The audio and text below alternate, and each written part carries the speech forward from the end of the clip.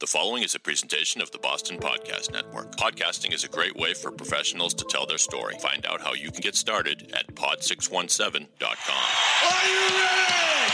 It's showtime!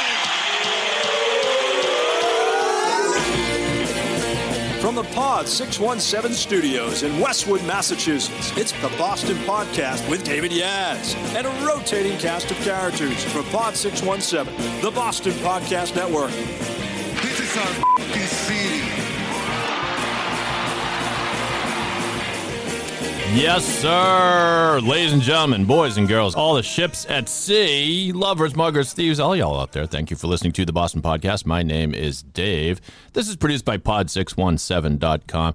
It's our little podcast empire here in Westwood, Mass. If you're interested in your own podcast, if you want to be the next big podcast star and tell all your friends about it, go to pod617.com. Lots of ways to get in touch with us there. You could be here in our Westwood studios behind the mic. And behind the mic today, I have a guy who is no stranger to microphones for many reasons. With that cryptic teaser in the air, I will introduce attorney Michael Walsh. Michael. Hey, Dave. Michael? Usually Mike. Doesn't matter. Doesn't matter. That's what I say when people say, I never know what to say. Are you a Dave or a David? I'm like, I don't know. Whatever. I get called a lot worse at home. Exactly.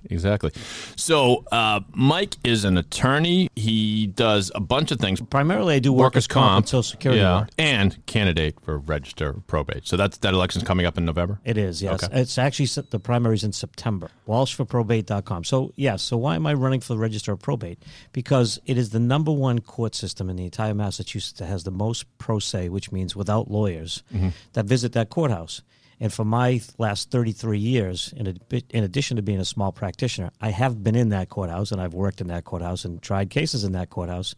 But it's the number one place where people need to first get introduced to the legal system. And in doing workers' comp and Social Security work, that's really the first time that most people get involved in the legal system. So I have an idea of, what it takes, first of all, in demeanor, to come to them and explain to them, right, what's going to happen, what the procedures are, and to give them a little idea and make them feel comfortable. So what better job than the Register of Probate? Register of Probate. This is Norfolk County? All of Norfolk County, Norfolk yes. County. 28 cities and towns. You're currently a selectman for town of Westwood, is that right? Yes. So you like politics? I do. Actually, back in 2008, I ran for county commissioner, Norfolk County commissioner, but I ran as an independent. And for those, there might be lots of independent voters, but they really don't vote independent. And when you run independent, that really means you're running by yourself. Yeah. There's neither party to help you. So yeah, it seems like most people who run independent do it for some oddball reason or sort of to make a point. I'm reminded of Ross Perot, of course. Yes, was he your hero? Probably not. No. So, again, WalshForProbate.com. That's the website where you go find out more about Michael. And if you want to throw in a couple bucks and support his efforts, I encourage you to do so. Yes. Is that what we'd call a thankless job? Because it always strikes me as one. The Registry of Probate is just a hard-to-handle animal, isn't it? Yeah, it's kind of a hidden job. I mean, most people have no idea what it is until they get to the court system. Right. Then they have issues. And the biggest thing about probate courts is always the wait time, how much you wait. And if you have a lawyer, you're paying your lawyer to wait 4 or 5 hours to have their cases heard. And, I would go in there and try to make sure we reduce that, and if not, eliminate it. Mm-hmm. So there are lots of ideas that I have, and I'll be happy to share them with you. But, scheduled times for lawyers. If you have 2 lawyers on a case, there's no reason that they're waiting around all day. They should have a set time. You're on at 10 o'clock. You're on at 10:30. You shouldn't need more than a half hour if you have 2 lawyers to argue their case in front of a judge. And that might even be generous. It could be every 20 minutes. That is music to lawyers' ears, I'm sure, because depending upon what court you're in, I've seen courts, having worked at Lawyers Weekly for 15 years and wandering in and out of courts. I've seen some that run like clockwork and others that are just the biggest mess you can imagine. Yes. And I remember being in, I want to say it was Lowell District Court. Do they have a new courthouse now up in Lowell? Do you happen to know? Yeah, I think they do. At the time, it was the old one, and it was the morning, the criminal session in the morning. And there are people, decorum had completely left the building. Like there were not only were there people standing in the back of the courtroom, there were people standing in the aisles between the seats because there was no place else to stand. And there's murmuring going on. The judge is trying to, conduct a motion session, and it was, and then So, and it's important as a lawyer. It's important for people to, when they go into your clients, when you go into court, to know that something important is going on. So to give you an example, a couple of weeks ago, I was in Middlesex probate court for a friend of mine for his divorce, and the wait was 100 people in line in front of me, and we had 2 lawyers. And rather than spend all day there, we both decided that let's ask the clerk for a new date. Now, that was 2 months ago. We're still waiting for a new date. God, yeah. So I would be trying to make sure that doesn't happen in Norfolk. Well, very good. Is it an open seat? Or? It is an open seat. Okay. The present registrar is looking to fill the sheriff's seat. Mm-hmm. Okay. So it will be an open seat, yes. So, and do you have opponents that are declared and all that? Well, there are, if you pay attention to Facebook, there are a couple of people who have declared, and as I learned in Politics 101, you never mention their names. Okay, so that's fine. And right now, you're lucky I'm the unprepared podcaster here. I didn't look it up. I'll look it up after the show. Yes, there's Walsh for probate. Yes, there's so far there are 2, but yesterday was the first day to pull papers. Okay. So it's unclear at this point in time how many, who, and where they'll be from. Did you have to get your signatures to get on the ballot? You have to get 1,000 signatures to be on the ballot. Oh, that's a lot. Yeah. Yes. But I did it once before. In fact, I did it, as I said, I was running independent. Mm-hmm. I did it all myself, and I had about 3,000. They stopped counting at 2. Mm-hmm. So, there's something to be said about getting signatures. At least you introduce yourself to people. Yeah, it starts the process. It does. Yeah. And it's a lot of fun, but, it's a lot of work. For sure. You can't just run just to be on the ballot. You actually have to do some work before you get on the ballot. 1,000... may not seem like, there are thousands and thousands of people out there. 1,000 strikes me as a lot. I think when I ran for, the town moderator. Yeah, I almost forgot. For 6 years, I was the town moderator of the town of Sharon. I believe I had to get 100. That seemed about fair. So, in Westwood, I was running unopposed also. So. In Westwood, where I've been a selectman for 6 years now, going on 7, it's only 50. Okay, yeah, so there you go. To give you an idea of my political career, I ran for Norfolk County Commissioner in 2008, needed 1,000 signatures. Then I ran for state senate in 2010 when Marion Walsh left her seat. It was an open seat. Mm-hmm. He only needed 300. Then whenever I ran for town politics and only needed 50, I said I could do this in my sleep. Right. So I'd learned how to get so many signatures. Yeah, you could go back to the usual suspects. There are certain people that just have to sign for you. That's right. They Mom, want to Dad, sign. get over here. People around town. Very good. So if you couldn't tell by the accent, Michael grew up in the Boston area, and as such, he qualifies to be a victim of the Boston Vault. We lock people in the Boston Vault, Michael, and you're not allowed out until you answer some questions about Boston. Usually there are no right answers, though, so armed guards are here for your protection. Okay, guys, boys, thanks. Remind me, you grew up in what section of Boston? Well, let's see. I was in Mission Hill, but I would say more of my childhood would be in Dorchester, Lower Mills. Dorchester, Lower Mills. Can you tell a Dorchester accent from a Southie accent, from a ritzy, aristocrat Boston accent? There's not a whole lot of difference, and I can say that because I went to Don Bosco High School. Okay. So Don Bosco was 300 Tremont Street at the time, and we had kids from everywhere: Dorchester, Southie, Alston, Brighton. And we all took the train in to get there. So there was a little bit of difference, especially if you were from an ethnic background. I always threw that into your accent. So there is a little bit of difference. For sure. Growing up in that neighborhood, was there a street sport of choice? In other words, street hockey or wiffle ball or throwing a football around or anything like that? Any memories of that? I would say it was probably street hockey, although, I played baseball as a kid right up through high school. So there was a Cedar Grove Baseball League. Nice. And one year when I first moved, I think my parents moved when I was in the 4th grade. I actually played baseball in Mission Hill and Cedar Grove at the same time in the same year. So what position did you play? I played shortstop. Nice. Yeah. Well, you must have been good. Everybody knows you put the best kid at shortstop. So who are your heroes? Who are your sports heroes growing up? Growing up, I'd have to say probably Bobby Orr would be my favorite, growing up. I was a big fan of Teddy Bruschi, who's now retired. Of course, yeah. Teddy was a hard worker, family man, did everything he was supposed to do. A general nice guy. Even if you meet him today, he's one of the nicest guys you've ever met. Yeah. John Hanna, I met John Hanna a couple times growing up. Hog. Yeah, the Hog. Anytime I see the number 73 anywhere, I can't help but think John Hanna. There was only one 73. He was a mountain of a man. Yes, I remember seeing him at a charity softball tournament, and I think he was playing second base. He didn't move too quickly, but man, you didn't get in his way. Brewski's Bruschi will, he's in, Boston's version of Cooperstown, or the pantheon of Boston heroes, who will not. I mean, he won't make the NFL Hall of Fame. I think that's clear. But he's great on TV. Why did we love him so much? If you had to, you said a couple things. Yeah. Well, personally, I think it was his demeanor. He always said the right things. Yep. He was definitely a team guy. Definitely a family man. He's done a lot of things for charity afterwards. He has since he had his stroke, he does have people that run in the Boston Marathon for him. Right. They run in the Falmouth Road Race for his charity. So he's just an overall nice guy. And if you meet him, he could sit here easily just and have a podcast with you. Yeah, well, let's get him in here. Teddy, if you're listening, come on in. You're welcome anytime here. 54, right? We're Yes, 54. Yeah, yes. yeah. He, I think it started out when he was a rookie. They were saying he was a bit of a stretch for the draft. Now, he had, if I recall correctly, he was great at sacking the quarterback in QB. He had big numbers, but when the NFL scouts looked at him, like, he's undersized, for a linebacker. And of course, Belichick takes the chance on him, knows when to put him in the right situations, and he was Mr. Clutch. He made so many clutch plays. Yeah, again, he's great on TV. Originally, I think people latched onto him because the beer drinking crowd in Foxborough just loved that his name was Bruschi. Yeah. but he had to play well as well, and so there you go.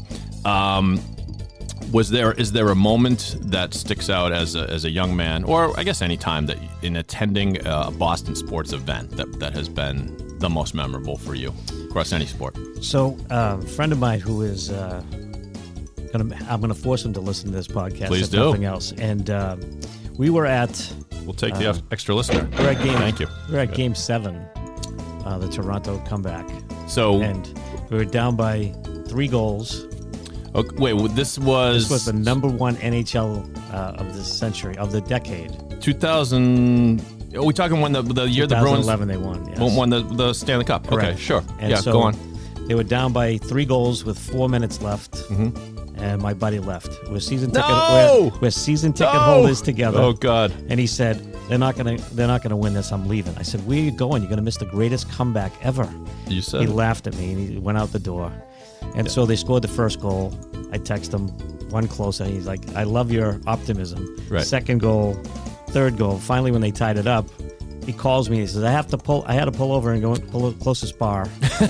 At least you made it to a bar to watch them win it in overtime. And so that was probably the greatest moment in sports that I can remember, to be there for that game. Yeah, unbelievable. The only thing that compares everybody loves a comeback, and there's something about the anatomy of the comeback that's so much fun. Most of us think of the Patriots against the Falcons in the Super Bowl 28-3, but having played sports, I don't know if you can remember. There are stats that show there's no such thing as momentum or a hot hand or anything like that. If you've ever played sports, you know that it's real. It is real. I have memories of it happening both ways, where you're on a baseball team, there's a rally going, and you just know the next guy's going to get a hit on your team. And then I have memories of playing in hoop games where, we might have been winning by 10 points, but the other team racks up like 3 buckets in a row. They're jumping up and down. You just know it's crumbling. Like there's almost nothing you can do, right? Yes. Am I right? And so I've had the fortune, believe it or not, when the Red Sox won the first World Series, I was actually at Game 4. Nice. Where the Red Sox turned it around and then took 4 straight. Of course, yeah. That's the Dave Roberts game. That's right. I was at that game. So I've had a little bit of luck. So I am guilty of your friends giving up, your friend's habit of giving up. Well, maybe it's not a habit, but on that occasion, I gave up on that game. I did not watch it. I didn't want to watch a funeral. So I just, I figured there's no good thing that could come out of this. Either we're going to squeak out a victory and now we're only down 3-1, or we're going to lose and watch the Yankees spray champagne on the Fenway Park lawn. I didn't realize what was going to happen, that history was being made. But, it's my favorite memory of that whole run was likely in 2000. Well, the run, I'm talking the Red Sox have now won 4 championships. We have to remind ourselves that as they sit there with an interim manager and spring training and whatever the hell is going on down there. But in 2013, which was, it's so hard to keep track of them all, right, Mike? Right. But 2013, we had occasion, I got at least 1 seat for each playoff game and brought my son Griffin. The part that is maybe the most memorable was we went to a World Series game. Then unfortunately the Red Sox lost, but we sat next to Big Papi Sr., so David Ortiz's dad, and who did not speak much English at all. And so, but Big Papi comes up in the first or maybe the third, whatever it was. He hits a home run. He hits a solo home run, and the place is going nuts. And me and my son turn and we get to high five Mr. Ortiz. And so then, of course, this is almost the greatest story ever, which ends with the Red Sox losing that particular game. Of course, they won the series, and Papi comes up with, I think we're down maybe 3-1 or something like that. He comes up with 2 men on base, and it's like the 8th inning or something, and you could just see it. And so I turned to Papi's dad, and I don't know much Spanish, but I knew enough to say, uno más, and his dad looks at me, he goes, uno más. And Big Papi, he didn't fail, he got a base hit, but then the rally got squelched and we lost. Would have been the greatest story ever. Yes. But the game I remember is the Shane Victorino game. You'll probably remember in the ALCS, we were the heavily favored Detroit Tigers team. They had pitching out the wazoo. They had such good pitching. That was the series where Papi hits the home run and the cop with his arms raised and Torrey Hunter's legs raised out there in center field. But the clinching game, Shane Victorino hit a home run, and my son always refers to it as the hot chocolate game because he was a little guy and he was like, bundled up drinking his hot chocolate. We jumped up and I threw him up in the air and his feet came down and crushed the hot chocolate. He was just laughing. He didn't care. Anyway, so I babbled too much. But so tell me, growing up, one more question from the Boston Vault. Growing up, what was a hangout that you remember from your neighborhood, whether it be ice cream place or burger place or anything like that? Anything come to mind? Probably Dot Park. Yeah? Yeah, we usually hung up there most of the time with all the kids in the neighborhood. Kind of was the central location. And what'd you do? Usually at the tennis, either the basketball courts or the tennis courts where we play street hockey instead of tennis. Nice. Were you good at street hockey? Well, I played hockey, so it wasn't too bad, yes. How far did you go in terms of playing hockey? I played right up till high school. Oh, nice. At Don Bosco? Yeah, pickup games for a while. Yeah, in fact, Billy O'Dwyer was a year ahead of me, so he made it to the Bruins. Is that right? It was a good team, yes.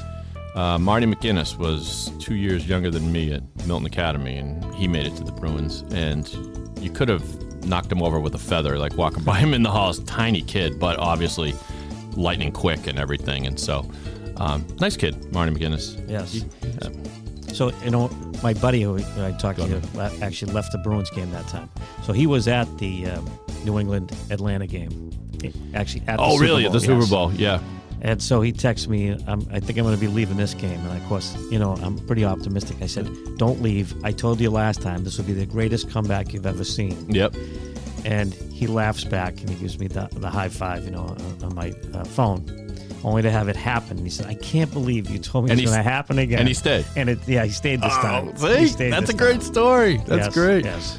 Well, at least he took you can verify it. If you know Mike Occasion from Natick, he's an attorney as well. He'll be able to verify it. Okay. Well, I'll take your word for it. But lesson learned, Mike. I mean, come on. And it really is a nice emblem of don't give up, don't ever give up, as Jim Valvano told us, as he was a dying man. It almost seemed like, as football fans, we do this. When it was 28-3, I knew it wasn't impossible to come back. But in your head, you kind of do the math. We're going to have to score 3. We're going to need, at least two 2-point conversions. Basically, from this moment, everything is going to have to be perfect. And the mind is you want to let yourself relax and say, you know what, it's okay if we don't win. Don't stroke out over this game. But then when it started, it only got more nerve-wracking as the game went on. It's I hate those 2-point conversions. It's if either one of those doesn't make it, then we're not there. No dice. Right. And then Dante Hightower and one of our other defensive players who I'll forget both made those sick plays at the end. And it's just Hightower got there just a split second later, and Ryan gets the ball off or doesn't get sacked or whatever it is. And that's my theory as to why we lost to the Eagles, that crazy game with the Philly specialists. We didn't have a defensive guy just with Hightower injured. Anyway, that's my Pat's analysis. Do you care about the Red Sox chaos right now? No. Even though for the first time I did buy some season tickets, a whole bunch of guys jumped in on season tickets. Good. This is my first year with season tickets. Yeah. A couple of games for the Red Sox, and Now I'm wondering, well, it's nice to give away to clients it's good and for to business prospects. Yeah, that was always my rationale. And I bought tickets from a buddy of mine, and they're fantastic tickets. They're like in the 7th row, right behind the home plate. And it's always great to take someone to Fenway if they've never been before. But, geez, I mean, it's with every passing year, it feels like it's more of a hassle. If you drive there, forget it. Parking is ridiculous. The food is so expensive and all that. And I hasten to say it. I grew up on baseball. My dad was an old Brooklyn Dodgers fan. But it feels like it gets a little bit more boring every year. Is it me? This year, I mean, when they say that they want to get under the payroll tax, it should have been the first indicator that this is a rebuilding year or something is going on. Right. They don't want to invest the money to win like they have in the past. Yep. And so now we don't have a coach. We let Mookie and David Price go. Mm-hmm. It seems to me it's not going to be the year we were all hoping it would be after last year's fiasco. So, it all points that way. But baseball is one of those sports where you never know. I mean, how do you explain us going from worst to first and back to worst and back to first like so many times? I think it is such an unpredictable sport, mainly because so much of it is pitching, and pitching is brittle or fickle or whatever. It's tenuous. One of your two big guys goes down. But you're right. I mean, even though Price was a pain in the ass, he was probably our best starting pitcher. He's gone. Our best overall player's gone. It seems weird, and yet, people say, well, that's the business of baseball, and they had to reset, and we can say it's not our money, but they have limits, or they go out of business. But that's no fun. I'm sure the Red Sox are not going out of business. Well, yeah, I think you're right about that. Well, you've successfully navigated the Boston Vault, Michael. Thank you. Just as a reminder, WalshForProbate.com, www.WalshForProbate.com. Find out about, you're going to tell people about what you believe in, your potential changes. You got all kinds of cool stuff on the site. I do, Let's hope so. Yep, I do. Good. So please check it out. Just a quick reminder as to what we do here at the Boston Podcast Network. How would you like your own podcast? The Boston Podcast Network can produce one for you. Whether you're a lawyer, financial advisor, business owner, or really any kind of professional, you should have your voice heard through this exciting new medium. A good podcast is more powerful than traditional advertising. If a prospective client hears your podcast through their earbuds, you're already in their head. Literally, and that, by the way, friends, is the correct use of the word literally. Let's get it straight, people. Clean it up. Pod617.com will help you deliver a message and build relationships. Clients and centers of influence will delight in being a guest on your show. That's right. You can have your own show. In the meantime, listen to all the great stuff we have up there at pod617.com. Be part of the pod revolution. Visit pod617.com. In Pod, we trust.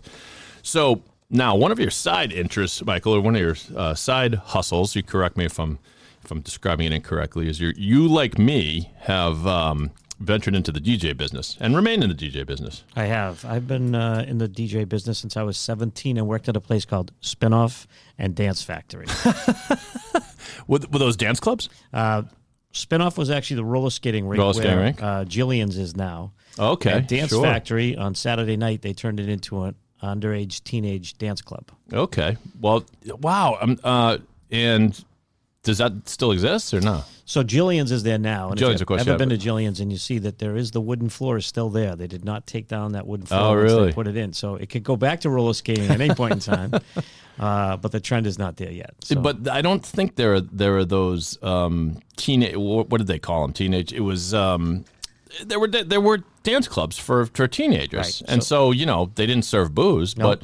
but that was the purpose. It was like, and it was done with an eye toward Celebrations was one of them, if I remember, in Boston. Yeah, they had Celebrations was usually alcohol, but they had one night that was not. Oh, okay. And that was based on the success of Spinoff. Okay, and Dance Factory. Yes. So I don't think they're around anymore, are they? No, I could be wrong. I don't know any of them that exist now. Yeah. Now, I guess fake IDs have gotten better or something. I don't know. It's too bad because it's just, but I remember going, and I was kind of a shy kid, and like we'd go and just kind of stand around. And right. But it was something to do, Oh, yeah. And they brought in live acts too. I saw New Edition. I saw Pamela Stanley. I saw Shannon. Mm-hmm. All live there on a Saturday night. So they did bring in guests from time to time and pack the place as usual. And that's where I got my start spinning records. And so, they were records back then. Yeah, and so were you doing the private DJ stuff too back then? So I started there, and then I went to Jason's for a little while, which is another Deja Vu way back when on Clarendon Street. And while I was at Jason's, Billy Costa came in one night, and Billy said to me, "Hey, come and work for me. So how much do you make here?" And I was probably making, I don't know, $100 a night back then. We're talking about, late 80s. And he said, "Come and work for me. I'll triple your pay, and you'll work a lot less." And so then I started doing private functions. Oh, cool. I've been doing weddings and reunions, anything you can imagine. I've pretty much stopped some functions because I'd just rather have time with my family. But I pick and choose what I wanted to do now, and I like what I do. I'm very good at it, I have to say that. And people who have seen me have never been disappointed. I would tell people I would offer them, a money-back guarantee, but someone will take advantage of that. But I love to do it. I love music. In fact, before I got here today, I was at the Senior Center, and we had an Elvis impersonator singing today, and I was the only person dancing for a little while. But nothing jazzes up a party like an Elvis impersonator. And I'm not being sarcastic. I have an uncle, my dear Uncle John, still remains obsessed with Elvis. And he used to hold these Elvis parties where he'd do his Elvis impersonator and just invite friends and family. And at the time, it seemed very normal to me. I was 10, and he's not that much older, so he was probably like 17, and I'm 12, or whatever it is. Yeah, I mean, doesn't everybody love Elvis? You should if you don't. So you're schlepping the albums to a lot of these things, right? Yes. Times have changed, huh? yes, they have. Now I just need my laptop. Yeah, it's unbelievable. Unbelievable, yes. And do you use one of those? Do you even use a board, a mixing board? I do use a mixing board, and I do a lot of functions for a casino company too. Oh, nice. So they'll bring in a fake casino night, but it looks like you're in a real casino. Tables are awesome, and so I play background music. I do the announcements. I give away the prizes at the end. And the prizes are usually based upon how well you gambled or raffle tickets, and I have to pull the raffle tickets. So Nice. yeah, I still do that. I did it for a while myself. Me and a partner had a very humble business called A Wicked Good DJ, and we did a combination of weddings, bar mitzvahs, and then other just kind of odd stuff. I don't know why we stopped, other than we were getting nudged out, I think, a little bit by the DJ companies. So particularly for it. Now I'm in Sharon, so there are like a zillion bar mitzvahs, and these companies, and they're good companies. I'm trying to think of what they're called. Party Excitement and Northern Lights. I should remember Northern Lights because they sponsor one of our podcasts. Thank you, Northern Lights. And they're great, and they bring the dancers and everything. Now, is that your competition, or do you not even do the bar mitzvah thing? No, I don't do any bar mitzvahs anymore. What do you have against the Jews, Michael? Come on. No. I'm just kidding. I did a couple, and I try to do my best, and at sometimes it wasn't fast enough. In other words, I get a request, and I didn't stop the music and put that song on right away. Yeah. And so I'll be honest with you, the kids can be a pain in the ass. This is me talking. Also, bar mitzvahs are hard because there's a lot of detail. Now, you've done weddings, I take it. Yeah, no, I've done bar mitzvahs and weddings and I've done the whole gamut. The bar mitzvahs are kind of detail-oriented because if you do the candle ceremony, for example, it's a tradition at many bar mitzvahs is you do 13 candles, the kid's 13, and each one of them is dedicated to someone, like Aunt Susie and Uncle Bob coming in from Sarasota, and they have a little song you have to play that goes with them for a few seconds, and then you got to get to, then all of a sudden now it's, Aunt Emily, and she's got her song, and they got to come up and light the candle. And so you've got at least 13 songs you got to have queued up kind of to the right spot. It's a pain, man. Oh, yeah. It's easier now that we have a laptop. That's true. But in the old days, you had to have those 13 records lined up right next to you and be able to slap the next one on and play about 30 seconds and then play another 30 seconds. And yes. That's work, man. So tell me why you're good. As far as DJing? Yeah. Well, because I can read a crowd. I play the music for them. I don't go there with a predetermined list. I take requests. I see what works for people. I look at their age limit, and then I play music which I think is going to start to tempt them, and then it usually flows from there. So I'm very good at reading crowds. I mean, I've been doing it 40 years. I'll be 58 this year, so I'll be 41 this year. But, and, you learn to watch people and see what happens. Every now and then I'll tell you a funny story. I DJ'd this function once. It was a 40th or 50th birthday party. And I sat there and I played everything I could to get them dancing. Not one person danced, right? Here I am sweating, sweat pouring down me. I'm like, what can I do to get these people to dance? Nothing worked. At the end of the night, the guy came up to me who hired me and he said, that was the best music we've ever heard in our entire life. And I said, yeah, but nobody danced. And he said to me, well, I'm sorry, didn't I tell you no one in my family dances? Oh, good Lord. No. What's the Would have music? been great to know earlier. That's strange. Yeah, that's strange. Yes. I've been there because, you tend to get paid either way, right? But it's a great, kick in the groin to show up and set up all your stuff, and you're playing stuff that you want to get people enthused, and you're getting nothing. I mean, I'm sure like people that play in bands have the exact same mission and exact same challenge, exactly. because a band, my buddy Russell plays in a cover band out in Worcester. Shout out the SNG band. Check them out. They're on Facebook. They're awesome. And, they're a cover band, so they play fun stuff. Their whole goal is the same thing that you and I had as DJs, is like get people up and having a good time. But I've been to ones where people are jamming and just jamming out and just like, packed dance floor. And then I've been to ones where they are playing their hearts out and people are sitting there. They're sitting there eating their spaghetti or meatballs, whatever they're doing. I had worked one wedding where it was odd. The couple, they were very sweet, but they were a little bit kind of hippie-ish, I guess. They marched to their own beat. And so they weren't for some reason, they didn't love commercially successful music. They loved off the beaten path music. And so they gave, and it's like, well, can we just give you a whole playlist? And not only that, can we give you the discs? Can we give you the CDs? And we're like, well, you're hiring us. I mean, you want us to, I guess it makes this easy for us. We just play the songs. They're like, yep, that's what we want you to do. We're like, great. We start playing these songs. We've never heard of any of these songs. And it was strange. It was like, well, this sounds a little like Madonna. And my buddy who I'm working with is like, no, that's not Madonna. It's Madiddy or everything was a little bit off. And so finally, at one point, the bride comes up to us and says, nobody's dancing. I don't know what to do. And I said, well, can we try something else? And she said, yeah. So I played. Now, I want you to think about what song you would play. I'll tell you what I played. In fact, I'll cue it up here. It was, it's a matter of what can you get that is going to get everybody up, and it's sort of universally known. So you don't want to play something necessarily that is modern. You want to play. You also don't want to play something that's an oldie, but you want to play something that's immediately sort of recognizable. And this is what I played. I was wondering, if now that I think about it, this start kind of slow. The force, it's got a lot of power in it. This is before the whole Michael Jackson thing, so I didn't have that issue. But it makes me feel like. And then all of a sudden, and people start getting up, and people are getting up from table number 7 to table number 3, and table number. Yeah, let's give it up and really party out for Sally and Jack's wedding. Come on! And there you go. So what would you play? Probably start with something like old time rock and roll. That's good. Yeah, that's good because it gets the older people, and so when I do a function, I usually try to figure that, like exactly at a wedding, you figure that okay, the older people will dance early, and then the younger people will be dominating by the end of the night. So you try to cater to the older people in the beginning, and then work your way into more current stuff. Right. Just take those old records on. All right, you just picture Tom Cruise right now, can't you? You took the words out of my mouth.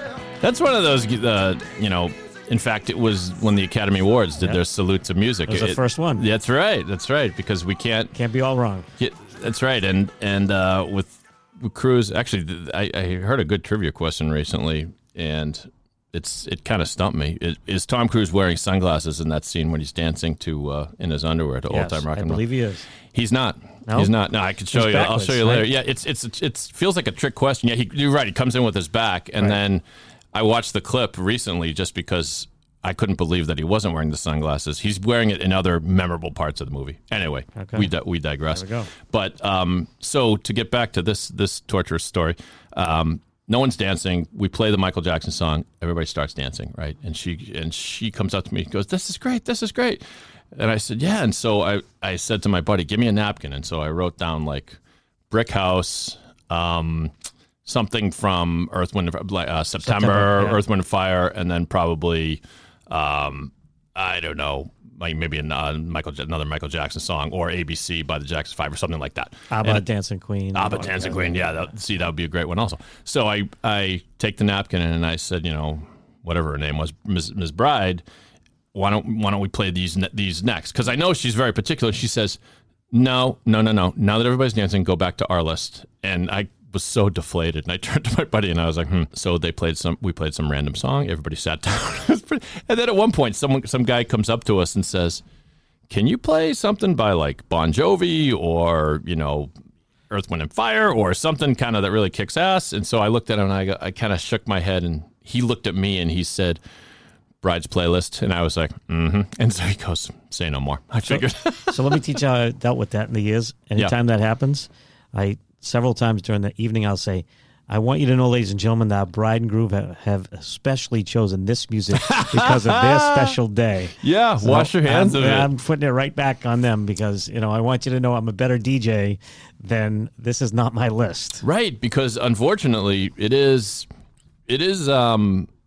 not a stretch to say it's an art form. It is when you read the people, and if people are looking at you going, well, geez, I'm never going to hire this guy. I haven't heard of any of this stuff. I mean, you want your business to continue, not to end on their playlist. Yeah. When you become the paid jukebox, it really is what you become. And I'm like, that's no fun. That's right. And especially in these days where, a lot of people will not hire a DJ in favor if they can get away with plugging in their phone, now their iPhone, Spotify, exactly. It's definitely done some damage to the DJ business. It has, right? To that you say what? I say there's nothing like a live person who can take your request and read the crowd and be able to, get people up and excited about dancing. Mm-hmm. You can't. Very few people can really do the list like we can because we've seen what works and what doesn't work.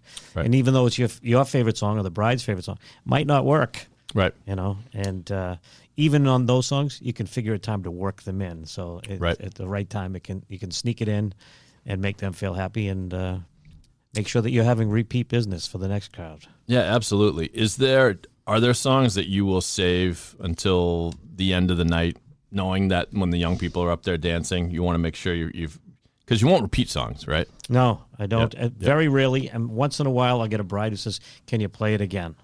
Right. And, for the bride or groom, absolutely, or who's ever hosting the party, absolutely. But I try not to repeat songs ever. Once a night is enough. I'm not a local radio station that's playing it every, hour or so on the hour. So yeah, of course. But is there, forced to choose, what's your last song?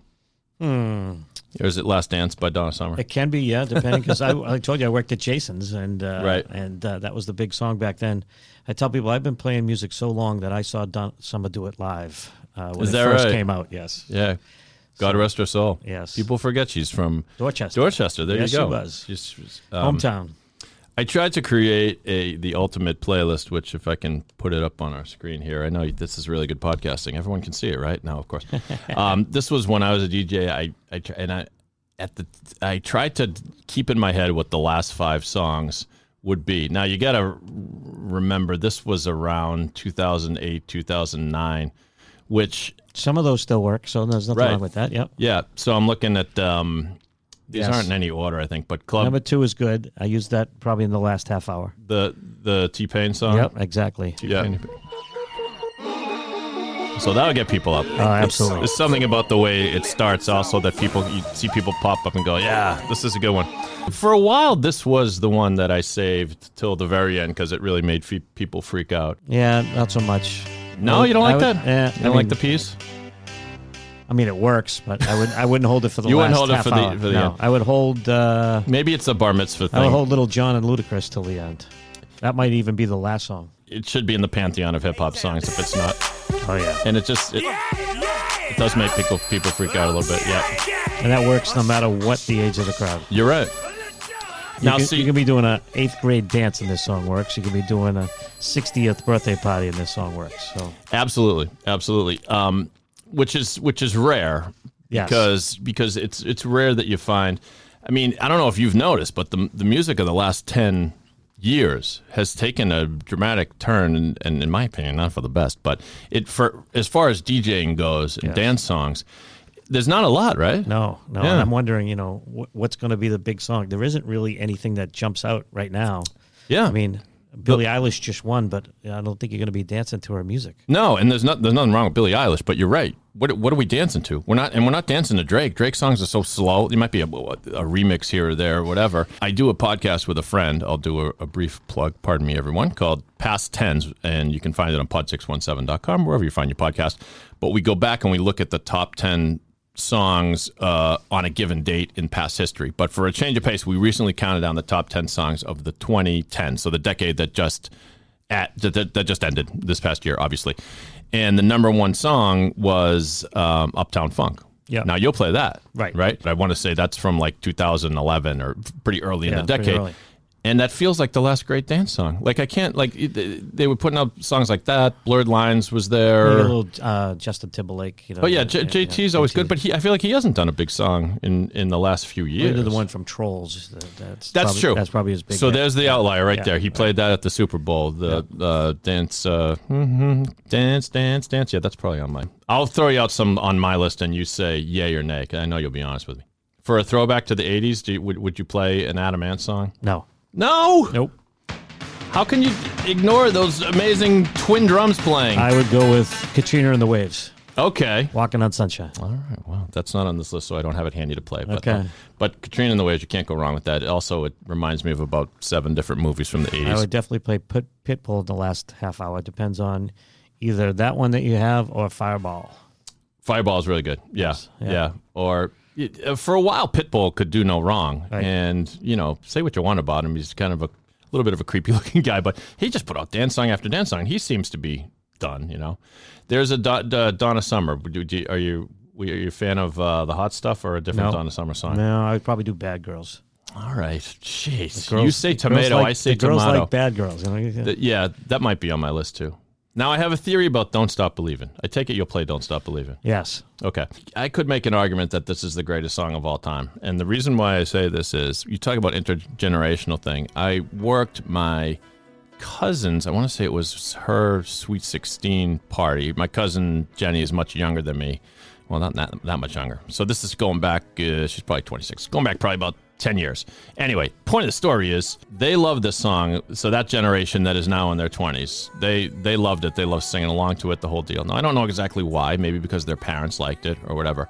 At the time, my son was about 7 years old. He loved it. So I don't remember why he became into the song. And I know that my mom loves this song. My mom's older. Sorry, I won't say your age, Mom, but she's older. And of course, my generation, I grew up with this generation of Journey. And it's hard to find a song that, and of course, it was immortalized in the last episode of The Sopranos. Right. It's an upbeat song. People like singing along to it. Pro or con, Don't Stop Believing. The answer is pro. Okay. Thank you. I have some functions I can't play it at for particular reasons, but Is that right? yes, it's a long story, and I'll share it with you off the air. Oh, boy. All right. See, I thought I picked the least controversial song ever. All right. I consider it to be one of the least, but I'll tell you the story off the air. All right. All right. I can't wait. And if people want to hire you as a DJ, you're still in the business? I am. How do we find you there? I'll give you an idea. So, Sure. As I said, I've been in this so long. So when the internet first came out, Right. I Thank you, Al Gore. decided that I would buy mwalsh.com. Very It's good. worth about $2,500 now to sell it on a bid. I imagine. mwalsh.com. Has the mayor contacted you? No, he has not. But he could use it. he actually lives So on my parents' street. mwalsh.com. That's is that right? Yes. Yeah. You would tell me before we started recording. That's so that's fantastic. mwalsh.com is your DJ. Yeah, my lawyer biz. business is mfwalsh.com.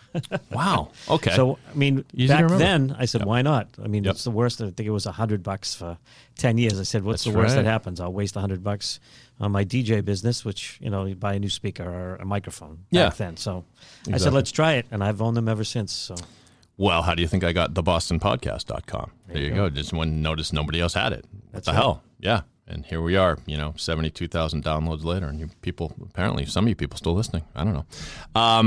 Anyway, we're up against the clock a little bit here, but don't forget that Michael Walsh is running for Register of Probate in the fine county of Norfolk, and walshforprobate.com is where you go to find more information. Also, mwalsh.com if you need a DJ, and if you just need a lawyer. By the way, that's his day job. Tell me that one again. MF Walsh. mfwalsh.com. Did you have a good time? I had a great time, Dave.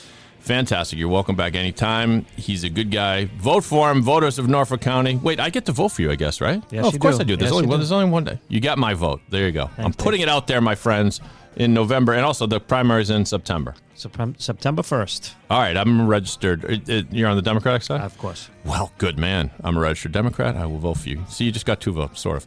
Thank you for listening to the Boston Podcast. Pod617.com is where you go for more information if you want your own podcast. Thanks to our friends at Adori. That's A-D-O-R-I. Go to the App Store and download the Adori podcast player. Your podcast will come to life. Wicked cool bells and whistles. Check it out, kids. On behalf of attorney and DJ and candidate for probate, the Register of Probate, Michael Walsh. My name is Dave. I'm just a guy from Boston. But if you're not from Boston, you must be the other guy. Enjoy the day, everybody. You must be the other guy.